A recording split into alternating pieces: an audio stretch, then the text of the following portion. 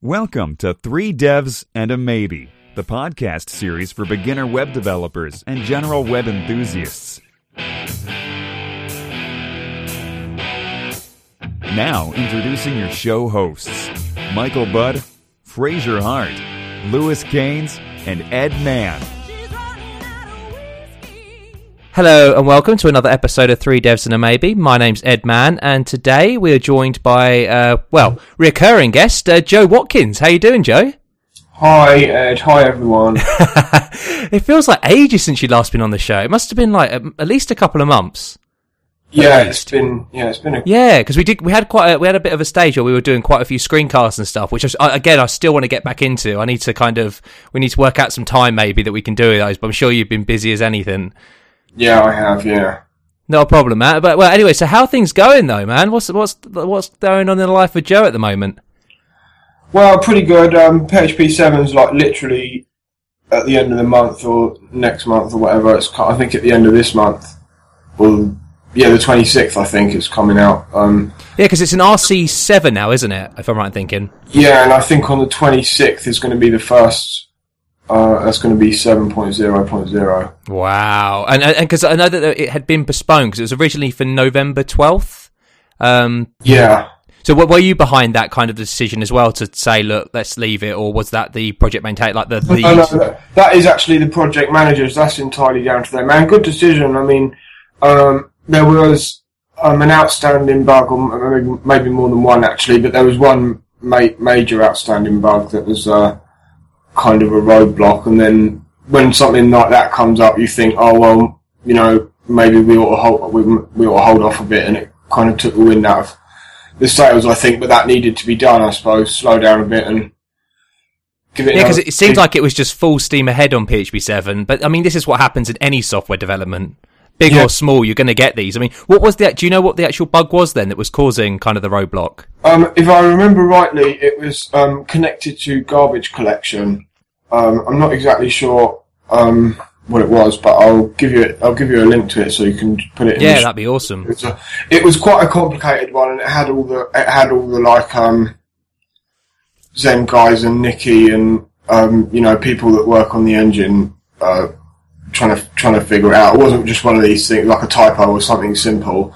It was a fundamental flaw that could be a pain. And so that was what caused the release managers really to postpone. Well, no, I think that's good on them. I think there was a lot of praise in the community, wasn't there? And I think quite rightly so for doing that. You know, like saying, well, at least you're striving for good quality as opposed to quantity and early release. I think it rather amazing that there was any response from the community at all, because in the same position when PHP 5 came out and it was taken over from PHP 4, people didn't care. The community didn't get feedback from the community. I mean, there had to be like a whole effort to get people to adopt. Yeah, the whole Go PHP 5 thing. And that's just not happening with PHP 7. I mean, people are itching to get their hands on it. Everyone is itching to get their hands on it. The people that run the servers, because it's cutting their costs by measurable amounts of money. And I mean, the amount of testers that we've got now on 7, the amount of feedback we're getting on 7 is just way beyond what we got for 5. It was basically, for 5, it was only basically internals doing the testing, and then it got released, and still it was really only internals using it, and then there had to be a whole effort, but because there's a few big name hosts that have got the option to use PHP 7 release candidates already. See, that is crazy good. I mean, that is redonk. I mean, the thing is, that's interesting you mentioned that. Like, what do you think then? Like, why is it shifted? Well, because it's only been, since PHP 5 came out in 09? No, not 09, sorry. It got back in, 05-ish? Yeah, I think that sounds about right. 09 was 5.3. That was when it, solidified it as... Yeah. I think what's changed is PHP 5 was an improvement for us, but it wasn't really an improvement for people that pay for the servers, that people that, DevOps and server admin. Yeah, it wasn't going to, exactly. It wasn't helping them. It was just helping the developer. It wasn't going to make their network simpler. It wasn't going to less nodes, it wasn't going to give them anything.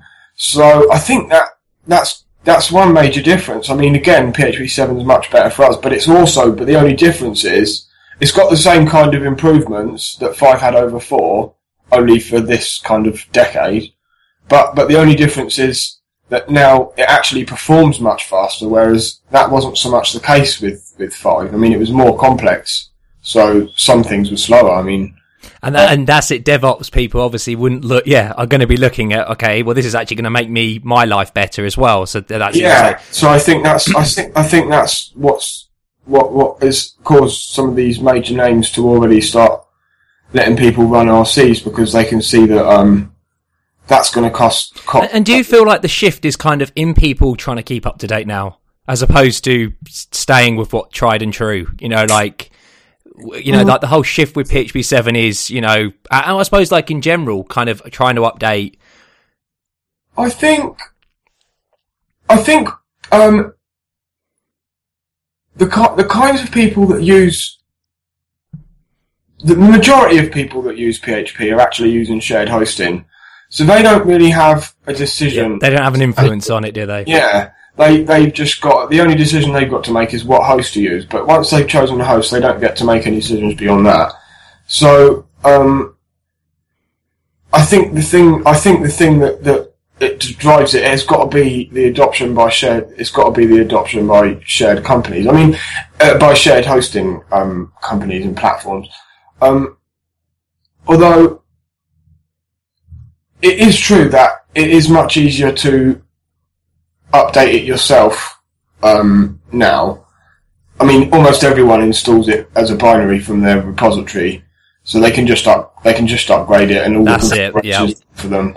But I don't think that actually accounts for the majority of users. I think it's mostly shared hosting, so it's what they lead the way sort of thing for adoption rates. So it's funny how we do live in a bubble of this idea that, we assume, no one uses shared hosting anymore. But as you say, PHP's main primary use case is still shared hosting. Yeah, I mean, we try to cater for everything. It's very difficult to do, but that's what we try and do. And the majority of installs is accounted for by shared hosting. I mean, the majority of the noise that you hear is accounted for by another sector of. That's absolutely it, yeah. But the majority of the activity is actually not really them. So, no, yeah, that's really interesting. And I was just wondering, like the PHP team themselves, the core, and the project managers, like release managers, do they deal with the whole packaging things up for, like, distributors like Debian, or they have to just wait for them to do that job? No, we have a Windows team, and they've got their own build system and hardware and people and well, they're not their own people. I mean, they work on the Windows and QA and stuff. But other than Windows, we don't do binaries. It's too complicated. So then that's left for like the these packages. There are people that do this. There are people that do it for like a job. Do you know what I mean? And they're the people that are best qualified to do it. The package management. There are people that spend all their time doing that, and it's really complicated. So I can imagine. Yeah, I mean, I was saying that. I mean, we did a very, again, self plug from both of us here with the podcast, with the screencast we did a while back. On discussing, compiling PHP from source, and I mean, you can do that if you want, to get the best, from it, performance of it. But as you say, it's nice to have tried and true package that someone who's, their job is to build these packages up, and provide the best configuration. I mean, hardly anyone's got one server. Do you know what I mean? So it's easier to upgrade if you've got a farm or even just a few servers. It's easier to just upgrade with the repository rather than doing it on one and then an hour later being able to do it on another. And then absolutely. And so what I'm assuming, once 7 comes out, you then do the PHP team has no say in when this is available, released, on these package managers. You just have to wait for them to pick it up, which again can be a bit of a pain. They're already packaging RCs. I mean, it will be available on the day that it's. Oh, that's brilliant. Tagged, yeah. I wouldn't really recommend. I mean, as with any bit of software, you don't really want to deploy something that's got a 0.0 version number, because stuff's going to bite you, and it's going to come out, but you don't. Use it, test it, but don't actually deploy it. Get it into your, integrate it into your kind of workflow so that you're testing it with your current version of PHP, so that you can find regressions, but don't actually deploy it until either there's really good feedback from the community or the first round of nasty bugs are found. I mean, we might have already found them, but people don't usually deploy version 0. That's usually the version. You always wait for version 0.1. Wait for the .1 release. You know, I say iron out all the major kinks, and that's an one actually. What are you planning to do? Because your day job, obviously, you run a PHP stack. And you're using probably 5.3 at the moment. 5.6. Sorry, yeah. Why 5.3? I was saying 5.3. 5.6 at the moment. Just wondered what are you going to be doing on the 7 route? Then are you again like set up a server for regression or at the moment, or are you just going to? I haven't done it yet because we're waiting for me. I haven't finished UOps yet. It's still got a couple of problems, so they're waiting for me. But what we'll do, what I just said, we'll integrate PHP 7 into the workflow, into the testing workflow, so that it gets tested alongside 5.6, and then once we're sure that there is no problems, we'll just deploy. But that's awesome. Probably won't be on 0.0, and I don't do any of that. We've got like guys for that, like actually in the work in the office attached to the data center. So we don't even log into the servers to do any of that. I'm allowed to tell them how to do it, but that's it. I don't actually do it myself. Let them get their hands dirty with that. Yeah, I just give them like the configure line. Yeah. So to tell them what to build and what to build shared and that, and then they just do it. They do it. That's cool. And so how is UOps going then? Because that's because I know you on the last podcast we were talking about Pthreads and how that had been successfully moved over to PHP 7, compatible with that, and now UOps. So what's the progress like on that? Well, there's one failing test, but I was waiting for the but. I was thinking one failing test, that's great, and then but. But the failing test there's only one failing test in my test suite. When I try to actually run a full test suite with it totally crashes. There's a problem with copying strings, and I know what it is, but I just haven't had the morning yet I've sat down a few mornings and tried to work it out a few ways, and worked out by doing that what the problem is and how to fix it, but I haven't actually come up with a new solution yet, so I just haven't done it. That's right. So you just, I mean, it is possible then. So there's nothing that you've been able to beat your head, kind of cross with what's going on. I mean, it is possible, but there is actually a kind of flaw in the idea. There is actually a flaw in the idea because of the way that functions are cached. The way that the actual function entry is cached when it's called. When it's called at first, inside the body of a function, you've got the call to foo. The first time, say you've got it twice, just foo and then foo. The first time, the engine will have to do a hash table lookup for the function entry by name. So then the second time, and then it caches the result. So then the second time, it doesn't have to do the lookup. So, the problem is that I can't change these caches from UOps, and you don't want to change the way that caching works, and you don't want to disable it or anything drastic like that. And the problem is that it only really works, say, to override a function, which is one of the main features of UOps. It only works if you do it before you've called the function, because if you call the function, it'll then already have the cached version. Might change the cache. So there is a kind of a flaw in it. Now, I knew about this, but it just never occurred to me that anyone would use it like that, and then someone opened a bug. And I was like, yeah, I know about this, but I'll try and look for a way around it, but I don't think there is a way around it. So this is a flaw that's been there all the time then? Yeah. So it's not, it's not a flaw as only for PHP 7, it's just like a way use case. No, it's always been there, yeah. I mean, five caches functions as well. But the way it's kind of intended to be used is you kind of modify the environment, run your tests, and restore the environment. That's what I would assume. Yeah, because it's interesting. What was the use case then that they'd shown? Like, was it about like? There wasn't one. There was just code that called a function, then replaced it. So it's just then like called it again. Yeah. And he was surprised that it didn't call the replaced function. And I suppose rightly so in a way. But I knew it was like that, so I wouldn't have expected it to work. But he opened a bug for it, and that's probably the only It's as you say, it's a strange one to want. You know, the kind of use case of wanting, but I suppose the way that the API is built is you can use it in that way. Maybe it would be better to if you try to replace a function that's already been cached. Yeah, say that's it exactly. Yeah, throw and say you can't. It would involve overhead, and it might not be worth it, and it might just be better to say, well, no, use it as intended.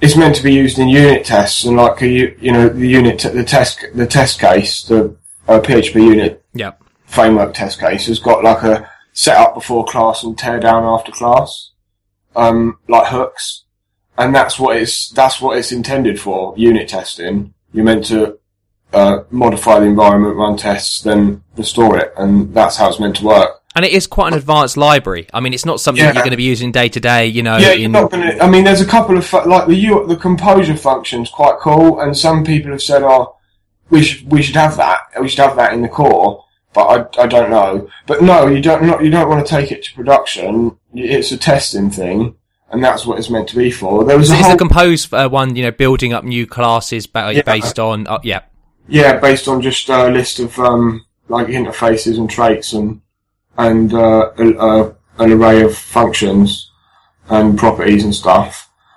It was so that we didn't have to keep hitting autoloaders and create weird name files and that for tests for really, really not very nice code. And But it's legacy code, and this is the thing, you know. This is solving a problem. I want to get my system under test that's legacy. So, and I'm not even sure if we actually did use it in the end. But it was like we were brainstorming what things might make it easier. And while I was writing UOps, everyone else was, you know, trying to write the tests, and they might have found other ways. I'm not sure if we actually use it now. I don't think we do. Because we were in the process of taking legacy and trying to make it modern. So at first, I think we did use it, and now we've made it so that we don't have to. But it was so that you could override the fetch class and new opcodes, and then compose a class on the fly. Just if that opcode was hit, requesting a class that the autoloader couldn't load, or that you wanted to mock some fancy way. That's probably the only one of the functions that you might write something that's based on that. But anything else, it's just for testing. There was a whole thing on. I just happened to search for UOps on Twitter, and I saw loads of people saying, "Oh, this is why we hate PHP," and then link into the UOps overload function. What? Yeah, I really did. Did they give you any other content, any other reason other than this is why we hate PHP? Oh, there's loads of them. Search UOps overload on Twitter. There's loads of them. This is why we hate PHP, and I can't think of a reason why you'd want to do this, and all that kind of thing, and just totally missing the point. Totally missing the point. It was already possible. The reason it existed at first was just to overload exit. Yeah. Because you don't want your test suite. That's it. In legacy code base that uses exit, you don't want it. To. You don't really want it to die halfway through halfway through a unit test, because you can't carry on. So that's why it existed. And then once we'd done that, we realised, well, actually, we could overload a few others, like ones that load classes that would hit the autoloader.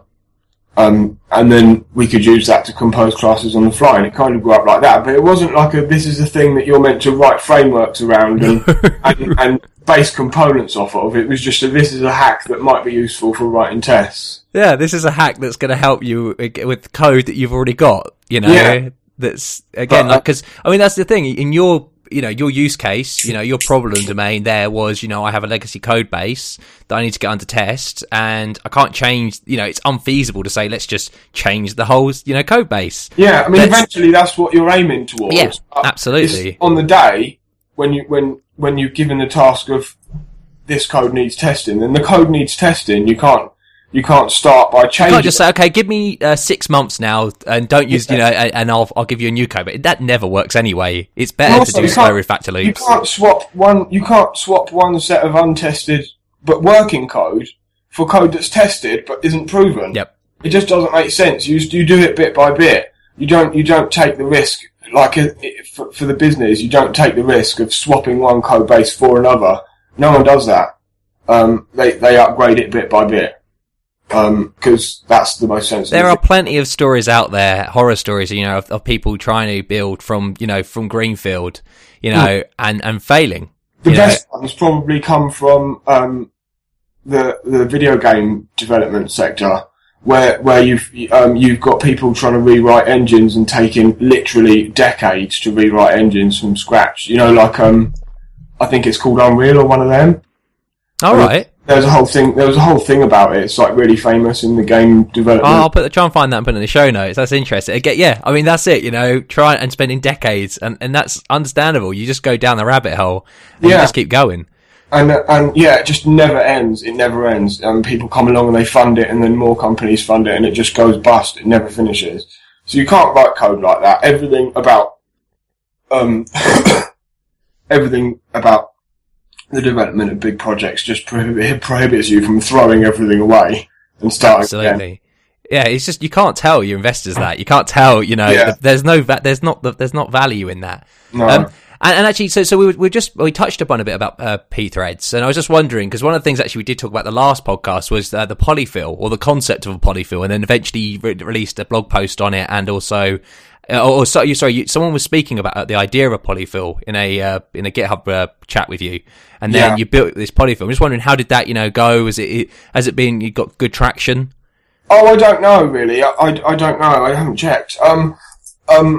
It's out there. It's on Composer, but I think most people that use P-threads don't actually use Pekka or Composer. They just download the code from GitHub.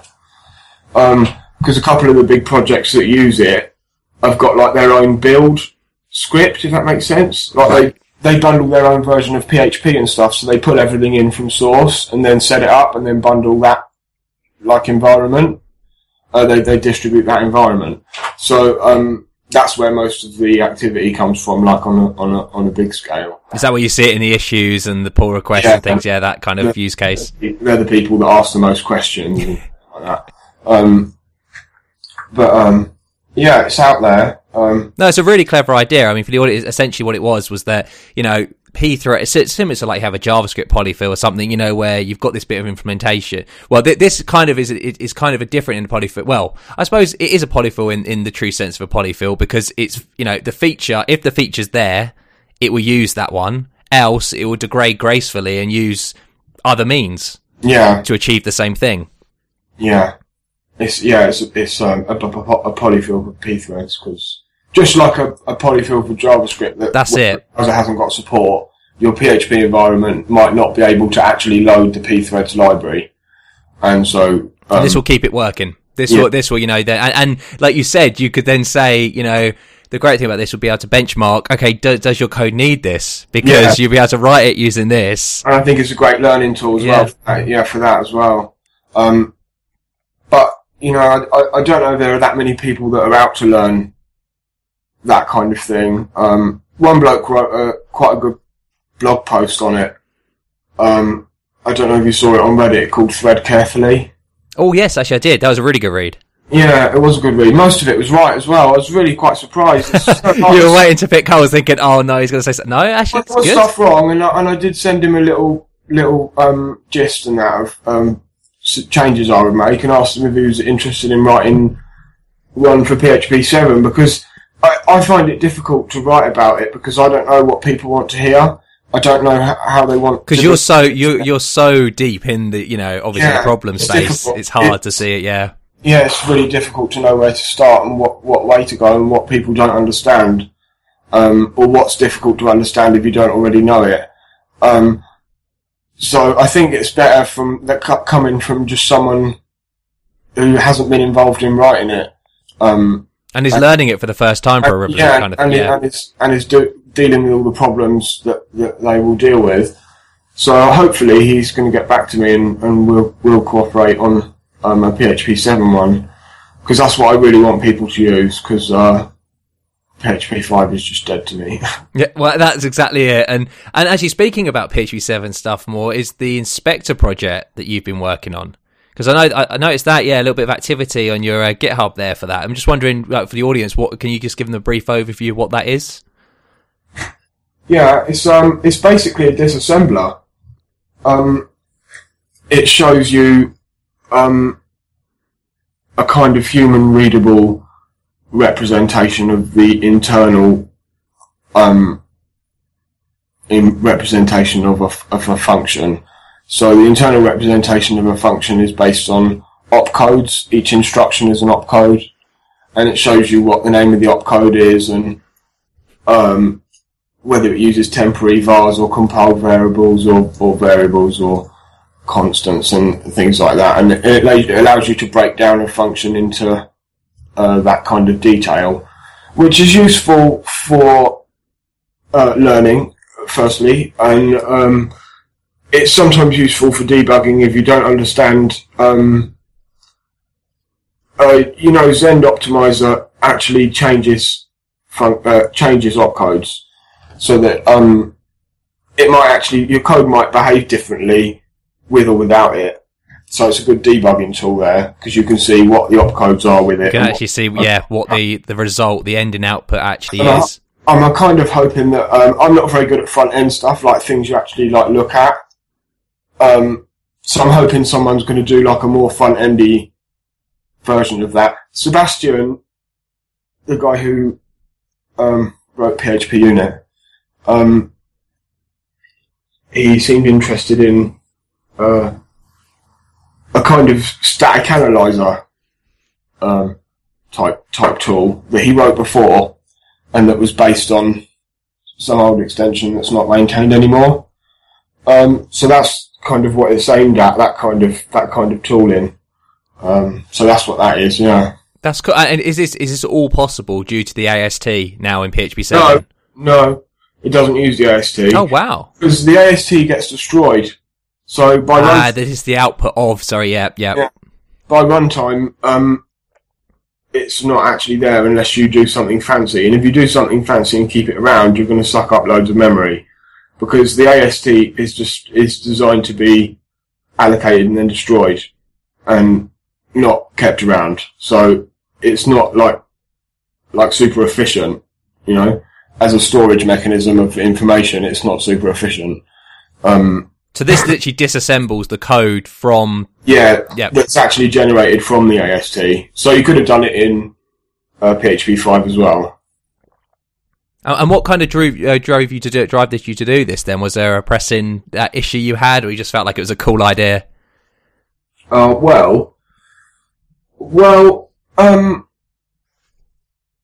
was a thread on Reddit about serializing functions. You could use it to do that, I know that there's a composer package that you're able to serialize closures.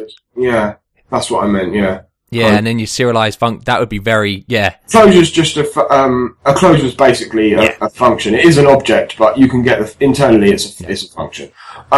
So it started out as that, so that you could the idea was that someone else could write the PHP library that allowed you to disassemble and then reassemble. But there is a problem with that, in that it's hugely complicated to reassemble it after you've disassembled it, because Zend is a mess. Each opcode is supposed to have one or two operands and then a return value, and then each operand can have meter information attached to it, so can the return value, and the usage of the meter information is extremely inconsistent. So that no one can you couldn't write a nice neat table saying, so for the Zend add opcode, it's got op1 and op2, or left and right if you like, and then the return value, which is the result. And you can't write a table that describes each opcode in that much detail and more, saying what the meter is in op1 and what the meter is in op2 and what the meter is in op3 and what they mean. And sometimes they're addresses and sometimes they're relative and sometimes they're absolute, and sometimes it depends on what architecture you've got and what compiler you've got and things like that. And so it's so complicated and so inconsistent that reassembling it is it's not feasible. It's just not feasible. So I gave up with the reassembler. But already Sebastian had said, I like the idea of a disassembler because that would allow me to statically analyze it and do this thing. So I thought, well, I'll move. Initially, the disassembler and assembler started in UOps. And then I thought, well, I'll move it out to a different extension. And so I'll work on it separate, for that. So yeah, that's how it started. That's really cool. That's really, really interesting. Have you got any other kind of, because the static analyzer then, so how would that kind of work then? You would, each function then it would... Oh, well, it would, use reflection and whatnot to find out what functions were in actually, Inspector can disassemble a global function or a class or a function. So it would most likely be like a class-based, like OOP thing. Yep. So it would just give it a list of classes to disassemble, and then it would loop through the disassembly looking for things that it doesn't like, such as dead code and comparing values of a different type, or passing a variable of a certain type to a function that accepts a different type and things like that. So you can tell that from just the assembled code. Obviously you can tell that, but that's the kind of thing I suppose he would be doing with it. That's cool. And another project you work with is APCU. Oh God, yeah. No, full credit to you, because today, you sent out a tweet saying that you'd well and truly effed up. But then someone replied and I was about to like it before we just did this podcast, saying, well, it's as big a thing to fix the problem as it is to admit to the problem. Well, sorry, as big a thing to admit the problem as to fix it as well. So fair credit, and you've released a blog post on it, and it just kind of people, who have either read the blog post or not read the blog post yet, kind of explain what's happened kind of there. Okay, well, APCU is just the user part of APC, so that you can just cache variables. When it was decided that Zend would get opcache, I basically took over the maintenance of APCU, and I'd done it in quite a flurry. I do most things in quite a flurry. I do them quite. Was this a work problem that you needed it for as well, or no, just felt? No, this was the community's going to need this. Yeah. Still. Yeah. No, absolutely. And people still do use it. Oh, we were using it, still recently. It genuinely was, a case of, this needs to be done by someone, and no one was coming forward to do it. And, it's, although it's a cache, it's kind of it's in my area because it deals with concurrency and things like that. So I took a flip through the code and I understood it, and so I thought I would put myself forward to do that. And so the first night I just kind of got it working and kind of reviewed it, and then I decided that it was a mess, and it was a mess. It is a mess. Not APCU's not, but APC is a mess. It's got all the code for like APC fetch, say, is just inline in the PHP function, and this makes it really quite difficult to understand and impossible to reuse, and So what I'd done was I decided I was going to tidy up locking, and I was going to tidy up all of the rest of it, so that you could, because APC is based on a really quite clever memory allocator. Well, it's quite a standard memory allocator, but it's also well tried and tested. So how does that work then? Just kind of the memory allocator. Well, it uses shared memory. It uses shared memory. So that's different from normal memory, because normal memory can't be shared across processes. Shared memory, mapped memory can. So when you're given a chunk of a mapped memory, it'd be like a chunk, like 32 megabytes, 4 megabytes or whatever. And, like you only allocate like 32 bytes at a time. So the allocator takes care of the chunk of memory for you and deals it out in little bits. Like malloc does, in C. So I wanted to save that, and more than that, I wanted it to be reusable in other extensions, because other extensions like opcache and other extensions need this functionality of map memory shared between processes. So I wanted to reuse it in other extensions, and so I made an API out of it, and I tore apart the code into little tiny pieces and put it all back together really tidily, like I'd written it. And it was all great, and like Rasmus looked at it and he was like, "Oh, great, good work," and that. And everyone thought it was great, and we pushed it to Peckle, and it's been out there for like a few years now. And then, so quite a few people have opened bug reports, and they can't give me reproducing code, and they can't describe in enough detail to me what causes the problem, but they're all the same kind of phantom bugs that you get when you've got problems with concurrency. So I've read this code over and over again over the last, since like the first pull request, since the first bugs opened about 2.5 years ago of this nature, and I've read the code over and over and over. And I observe that in a couple of places, it looks like it uses either mutual exclusion, which used to be the default for APC, but when we released APCU, I made the default read-write locks. And it looked like when read-write locks were used, that sometimes a read lock would be acquired and a write would be performed. And I knew about this, and I thought, well, APC does it, and it's been deployed for years, and if I change it, it's going to change the performance characteristics of the cache. And then, about a week ago, I just decided I'm just going to do it. I'm just going to fix it and change the performance characteristics of the cache. There's no point in a cache that's fast but breaks every so often. So I just done it, and I fixed it, and I thought, right, this is what we'll do. And then I was writing a blog post this morning about the different types of lock-in and the benefits that exclusive lock-in has over read-write lock-in, which I can explain if you want. But I was writing about that anyway, and so I was trying to make my argument, and I made a search on LXR, the thing that lets us search PHP code, and I realised that I had simply copied the code wrong, and I had never looked at the original APC code. I'd always looked at my base branch, which was already highly modified, and I simply never looked. It literally 2 lines.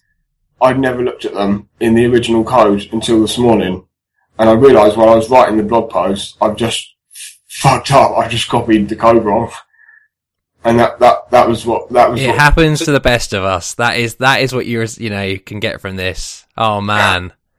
I mean, but now all these bugs that we've got, they make sense.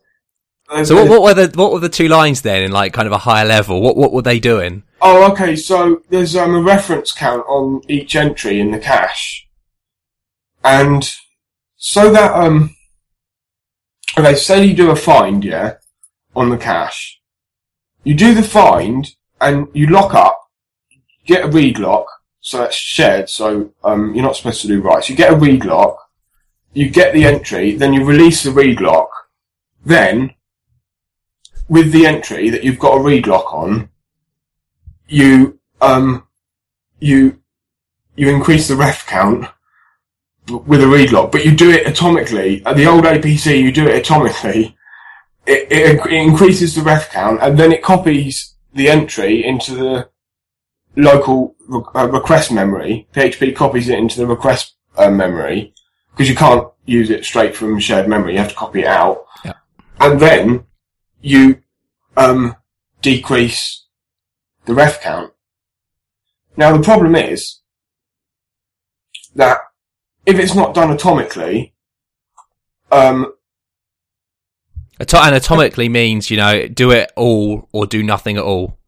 Yeah, well, it means do it and don't allow another process to do the same thing while I'm doing it, and do it atomically at once, sort of thing, and don't let anything else happen while it's going on. So that when the garbage collectors go in another process, the ref count might get decreased, but it doesn't see it. So it assumes it's not garbage anymore, but it is, because another process is just decreased it, but it can't see it because it wasn't done atomically. So that's the problem. Stuff ends up staying in the cache and getting in a weird state, like it can't be collected because the ref count gets below 0 or something strange like that.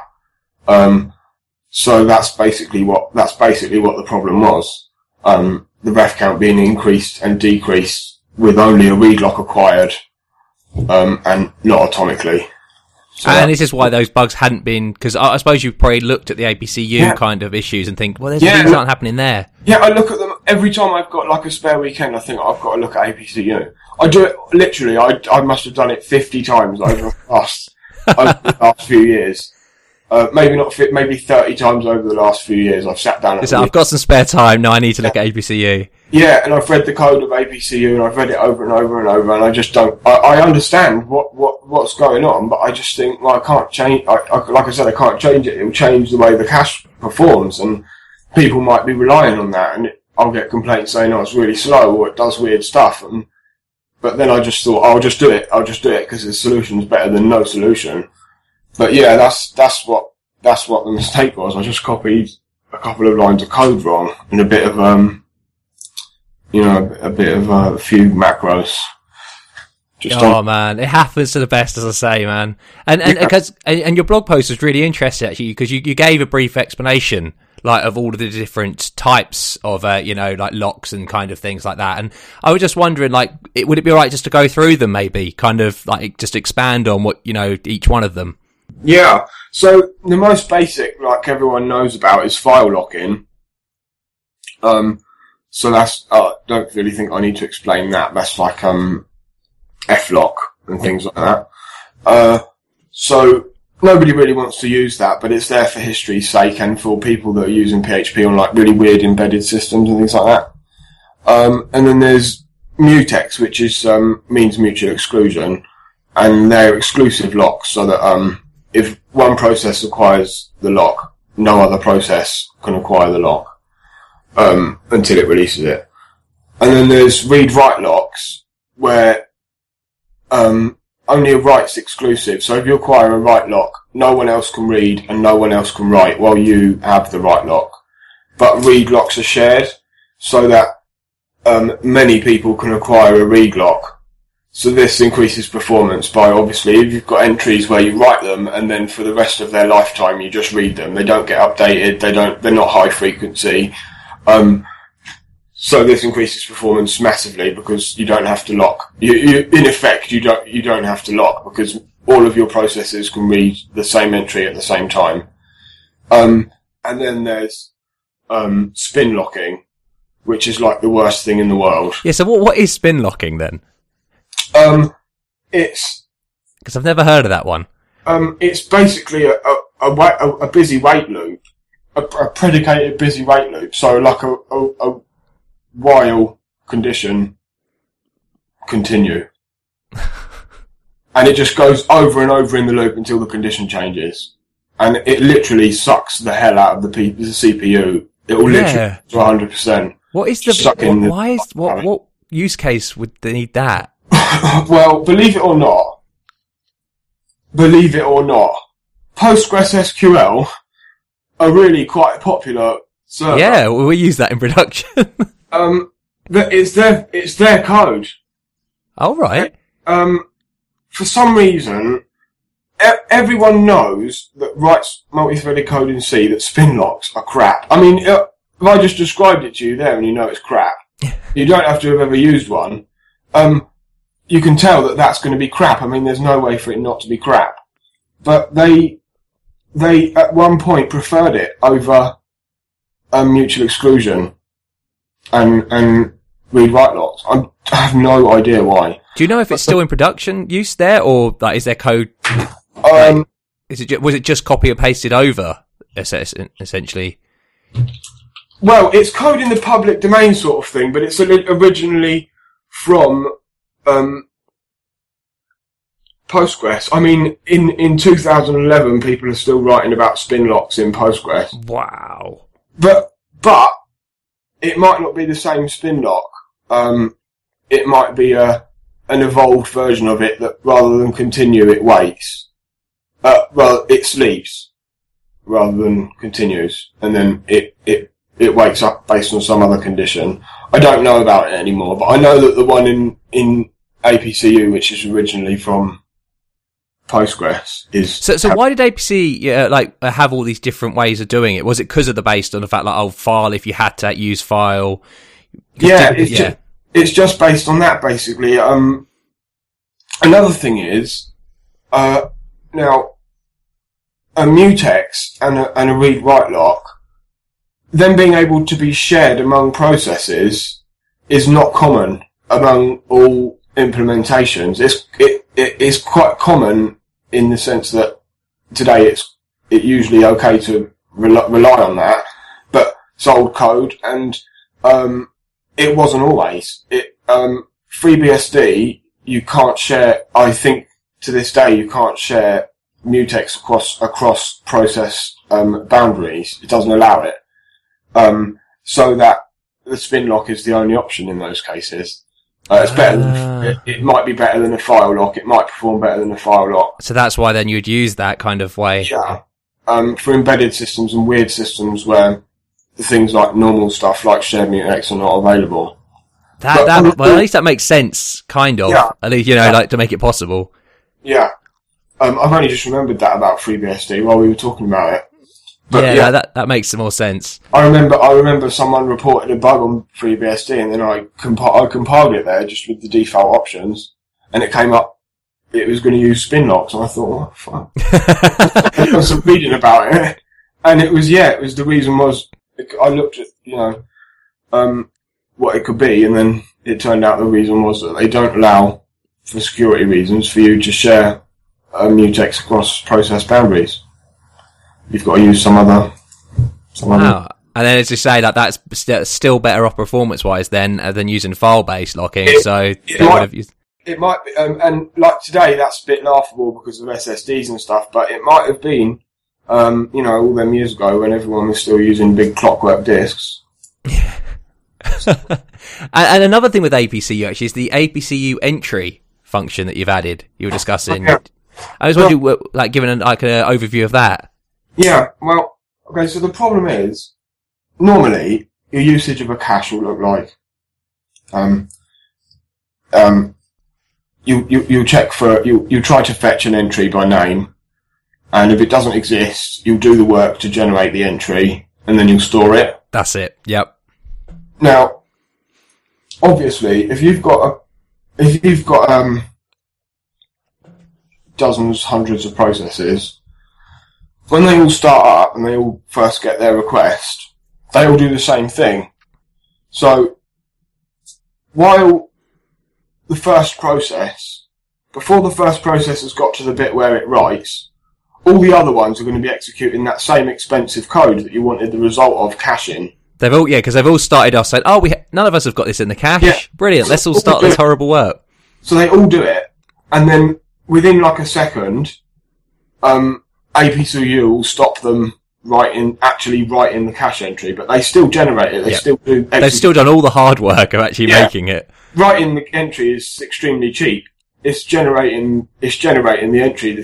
Generating that value. So the problem is that you release the lock. Obviously, when you come out of the call to APC fetch, you can't hold a lock on the cache. So that all the other all the other processes are free to travel the same code path and do the same work. So the idea was completely separate from this locking stuff. The idea was to give you a way to atomically warm the cache so that one process, no matter how many, say you've got, dozens is quite conservative, estimate of how many processes you might need. Some servers have got hundreds of processes, so only one of them gets to actually do the generation, and all the others will block while it does the generation. But the thinking is that if it's a common entry, like a common thing is everyone uses distributed caches now, like Memcached or whatever. So a common thing is to pull stuff from Memcache and keep it in the shared cache if it's not high frequency and you don't need to keep hitting the distributed cache. It's cheaper and reduces the traffic on the distributed cache if you fetch some stuff like configuration and that kind of thing out of a local APC cache. So the idea is that you can do that atomically, so that only one of your processes will hit Redis, not every, hundreds of them or dozens of them. So that's the idea behind it. It allows you to atomically fetch or generate an entry, and it's useful for atomic warming of the cache. But it's not intended to replace normal usage. It's just dealing with this use case that's, the stampede and herd kind of thing. Yeah, the stampede problem. And then the sort of signature of that is like, the key, and then you have a callable or that you're able then to call or close it. Yeah. A generator not an actual generator in the PHP sense, just like a function that generates the value to cache, and it just accepts the key, the name of the cache entry, and then whatever it returns is cached and and then returned. So no, that's really cool, man. That's awesome work. Is there? I was just say, is there any other things you've been? By the sounds of it, you've been really busy with like APCU and things like that, and UOps, and just wondering, is there anything on the PHP 7 horizon that you've been working on, like kind of settings like the Ustring stuff? Have you been able to do more work on that? I actually haven't had any time to work on Ustring. I've got I'm supposed to be doing 2 RFCs, but I just haven't really had the time. I haven't really had the time to work on any of them yet. I've done quite a bit more work on pthreads, just tidying up the API and stuff, and bump the version number. But no, I haven't had time for anything else really. UOps is taking up all my time. I can imagine that. Yeah, I can definitely imagine that. And what else I was going to actually ask is what like kind of like things do you kind of envision you want to do like in PHP next? Like, have you got any ideas? Because I know that you're stabilizing on like pthreads and and like UOps and stuff. Is there anything because now you're maintaining those projects and you're in more of a maintenance mode. I know you did like a massive shift on like the pthreads 3 stuff, like the way it was done there. But like, is there any like kind of things you want to solve? Any problems you want to solve? Any work-based problems that you need to solve? Kind of new project-wise things that are coming around? Well, I'd like to have a bit of time to look at the JIT problem, but it's really complicated, and I don't. Yeah, because I know Anthony's been working on bits of that, hasn't he? You and him both kind of worked together to get JITFU kind of working. Yeah, well, we've played with it. We haven't really got a solution. I think it's probably time to actually start looking at as a proper Zend implementation rather than some. We've made some toys and that, and they're interesting, and they taught us a lot. But I think to take it to production, it needs to be like as low level as possible. And I know a bit about it. I don't know a lot about it. I know a bit about it, but LLVM is like the most complicated thing in the world. It's huge and frequently changes, and I don't know. I haven't spent a lot of time with it, and I can't really justify spending like work time on it. So it's something I'm it's a pet project more than anything. I'm thinking about doing it at weekends or maybe taking a few days off to have a look at it. But I'd like to look at that because I think it'll happen in one of two ways. Either no one gets involved and Zend will do it on their own, which is fine and everything, but you'll end up with what we have with PHP Next, where it just kind of appeared out of nowhere. No one understands it except for a handful of people, and it's really difficult then to actually develop it, and it takes everyone else months and months to catch up. It would be better if we kind of did it in the open, where a few of us done a bit of research and then we pulled it together and we tried to just develop it like organically between us rather than one person's vision. Because one person's vision is not likely to ever, be the same as a big group of people in any subject. So I'd like to spend some time on that. It'll either happen one way or the other. Either Zend will do all of it, or some of us are going to have to, get started before it gets to happen the first way, where Zend just do it. So do you feel this is the next step kind of thing? Well, no, I think because there's been significant improvements with PHP 7 on its own, hasn't there? Like speed wise, it's that's the selling point, you say, for DevOps and people like that. So yeah, I think Dimitri at Zend is talking about 7.1 as a target, but I don't think this makes any sense. I don't think we need to make it that complicated so quickly. I think it'll probably be a version 7. It won't have to wait until version 8, but I don't think he imagines it's going to be an extension or like an extension of Opcache, which I don't think it can be. Because internally, could it be that way that you could just? Yeah, I mean they've implemented one. It could be that way, but I don't think that's the best way to do it. I think the best way to do it is have it be as close to Zend as possible, rather than inventing new hooks and trying to manipulate Zend in the way that extensions have to do to get work done. It would be better if Zend had a way to switch modes and Zend could do everything independent of what extensions were loaded and in what order and whatever, how they're configured and whatever. It would be better if it just done it without extensions. That would just be better. No, that sounds brilliant. That sounds like interesting things up on the horizon then for you. Yeah, and maybe another thing to look at might be there's a lot of talk of introducing like native support for async functions. That would be, because I know you've been working, your Promise stuff is, really cool. Yeah. That works on the premise of like pthreads and stuff like that, doesn't it? Yeah. Yeah, it's parallel. It wouldn't be that. It can't do parallel, but I mean, Zend can't on its own do parallel, so it would be just like what HHVM has, or C# or one of these newfangled languages. But no, it is good. I mean, it is cool, but I question whether we've already got ways to do that with generators, and I just question whether we're really going to get anything more out of it by kind of duplicating a lot of the functionality. It's another scheduler, and we've kind of already got a way to do that, to schedule code, and I kind of don't know if it's going to make sense, but I don't know. Do you feel that there could be just a library built on top of like generators that could deal with this? There's many. There's at least two that I know of, AMP and Icicle, that are really good.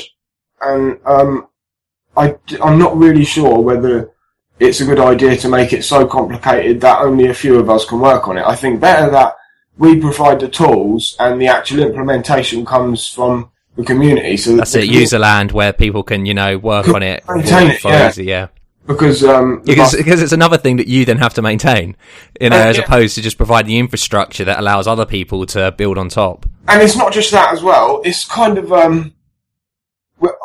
everyone that develops PHP obviously uses it, but we may not use it in the same ways that everyone else does. And it kind of makes more sense for the people that use it in the normal way for them to develop how it should be, rather than us decide how it should be and how it should work. And what it should do. I just think it would be better for the community done that, and that's what, you know, the projects in the open can do. I mean, PHP's in the open, but just by virtue of the fact that it's going to be C and it's going to be complicated C. There's a bit more barrier to entry, isn't there? Yeah. So I just don't think, I think there might not be anything to gain from it, and I would rather it, you know, I had to go and someone else had to go, and a few of us had to go at it, and we can either see this is going to work, this is going to give us a decent improvement over, like such an improvement that the argument from the organic community implementation goes away. It's just if it's so much better that it has to be done, then it has to be done, or if we find out what I think we're going to find out, that there's no point, then there's no point, and we don't have to complicate Zend. No, but that makes complete sense. Yeah, we should probably get the work done, because it's going to be hard work, and it's going to take more than one of us, probably. So. Yeah, exactly. And well, Joe, again, thanks so much for your time, man. I really appreciate it. It's nice to have a catch up and, you know, kind of talk about these things and what you've been up to. So, yeah, I mean, is there anything else you'd like to kind of mention to the audience? Anything you want to plug, or apart from your blog? Oh yeah, be my blog if you want. Awesome. All right then. Well, audience, it's been a great episode. Great talking to you, and for you listening to us. And yeah, so we'll see you next week. Goodbye. Bye. You've been listening to 3 Devs and a Maybe. You can contact us at contact@3devsandamaybe.com or follow us on Twitter at 3 Devs and a Maybe.